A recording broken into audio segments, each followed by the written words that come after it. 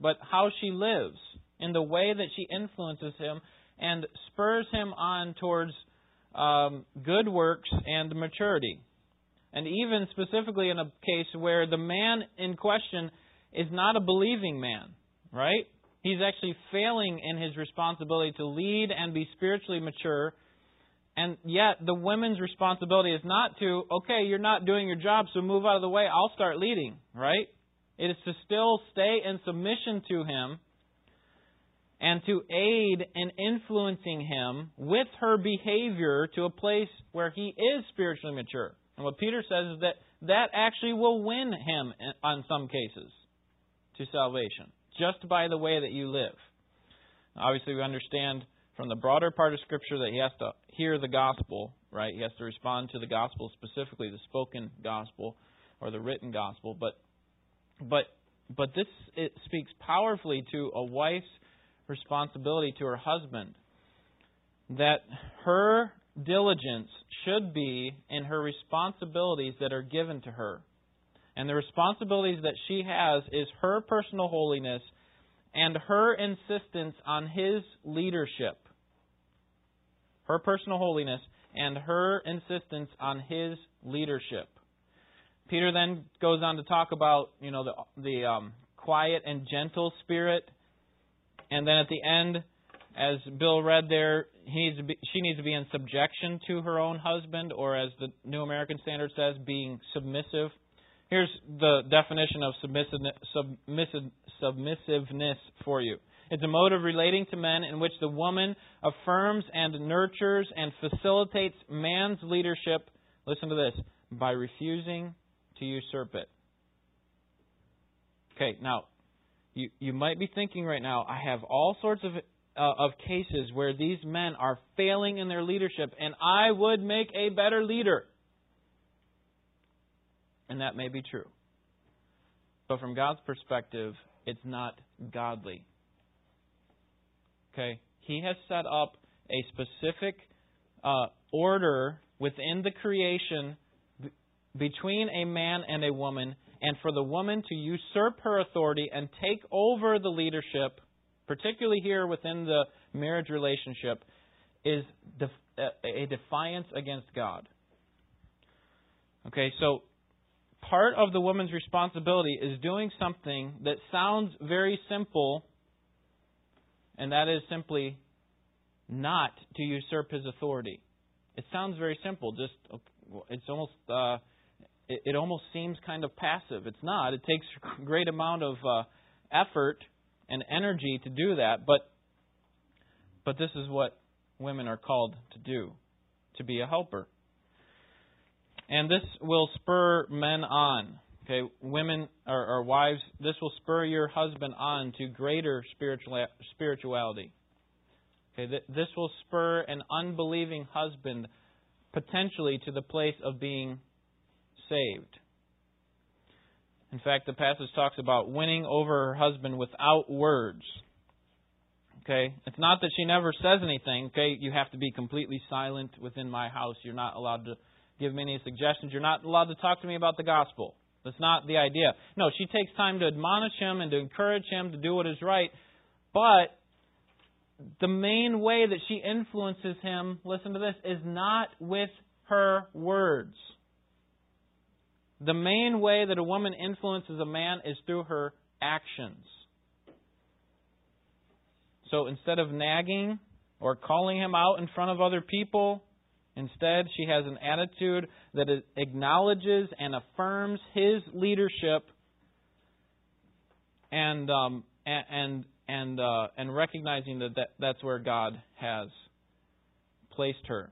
Now, why would women do that? Why would any woman ever do that? Look at verse 5 again. For in this way, in former times, the holy women also who hoped in God used to adorn themselves, being submissive to their own husbands. Women are able to embody this aspect of femininity, this building block of submissiveness, because who are they ultimately putting their hope in? Their depraved husband? Okay, their less than special husband? No, who are they putting their hope in? that are putting their hope in God. Okay, so here's what you say, women. When you live in submission to your husband and to the other men who have leadership over you, you are saying, I put my hope in you, God. I trust you that you've put this structure in place for a purpose. I don't understand it. I would do it differently if I were you, but I'm hoping in you. And when that gets out of place, what it says, ladies, is that you're more concerned about yourself and your position than you are about God. Look at Ephesians chapter 5. We'll not be able to hit all these passages, unfortunately, today. I'll pick these up next week. But Ephesians chapter 5.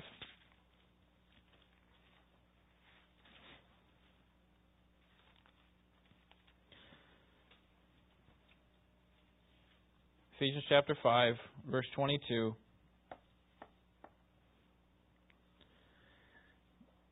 Wives, be subject or be in submission to your own husbands as to the Lord. For the husband is the head of the wife, as Christ is also the head of the church, he himself being the Savior of the body. But as the church is subject to Christ, so also the wives ought to be to their husbands in everything. Okay? You may not like this, but here's where you ought to derive your motivation, ladies. Look at verse 22 again, at the end of the verse. As to whom? The Lord. Okay? So when it takes all that you have that is in you to get under the authority of your specific husband or of another man who has leadership over you, and it is just irking you inside, then you need to derive your motivation from passages like 1 Timothy 3:5, that you hope in God, and Ephesians 5:22. I'm doing this as to the Lord. I understand and recognize my responsibility to be a helper, and I will gladly fall in line because I know that God's way is best. So, submissiveness is acting in such a way as to affirm and rely on male leadership in obedience to what God has designed. Okay, so whether you're a wife trusting in a husband or a daughter trusting in a father, a group of single women, trusting in a group of single men, or any ladies trusting in a pastor or leadership in the church, the idea that we want to see is that women, your responsibility is to fall on man's leadership. Okay, just to say, listen, this is what God has set up, and I'm going to happily fall behind. Now again, when we talked about the wife to the unbelieving husband, that doesn't mean you can never say anything. Okay, he's leading you into sin, so I'm just going to keep following. But that's generally not where we have a problem with the male leadership, or where you, ladies, have a problem with the male leadership. It's generally in cases that have little or nothing to do with spiritual things. Okay?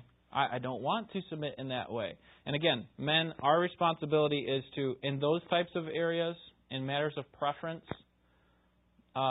we need to be willing to consider them as better than ourselves. But recognize, ladies, that the responsibility ultimately lies on their shoulders, the man's shoulders. And so submission is trusting that God has designed it properly. Dr. Ola used to be the president of Northland Seminary, and he provided for me one of the best definitions I've heard on submission. He said, submission is ducking so that your husband will get hit by God instead of you. And that's the idea. You get out of the way. The responsibility falls on the man primarily. And if you trust that God's design is proper there, then you will be happy to fall behind and do that. So how that plays out, again, it's going to require wisdom. It's going to require that we talk through a lot of these different things and hopefully answer a bunch of your questions. Do you have anything burning right now before we go? Bill? I'd like to make a comment in regard to a woman helping a man. Yeah. I heard that behind every successful man, there's a smart woman telling him what to do. Yeah. As she's driving him to church. Yeah.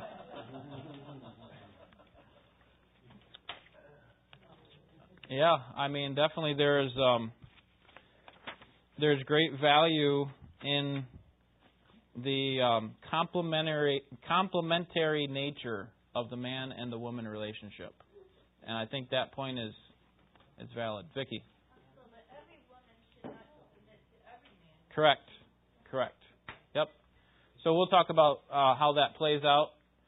That's a good question. Again, we're trying to draw out principles as for women as a whole, but we're drawing them from passages that are talking about the marriage relationship specifically. So it's a little bit more difficult, but that's why we need to still flesh some more out. And we'll do that when we talk about, a woman's responsibility in the church, a woman's responsibility in the world, like the workplace and just, government, that sort of thing. A woman's responsibility in her home. Obviously, that's going to be a big one because the Scriptures talk about that more than they do the other ones. But we can draw out principles from there. That's what we're trying to do today. But then we'll talk about how we flesh it out. Yeah, not every woman is not responsible to be subjected to every man. Someone else? Okay. Let's pray. Lord, give us grace as we go through this. Help us to be gentle and kind with one another as we consider different ideas and applications of how this ought to play out. But most importantly, we want to submit ourselves to your word. We love in our society to take our understanding and force it on the Scriptures and kind of find proof texts so that we can show that this is okay. But ultimately what we're trying to do here, and we want to be careful in doing this, is to draw out from the Scriptures what your word says and then understand our applications and our situations accordingly. Help us, we pray, in this. In Jesus' name, amen.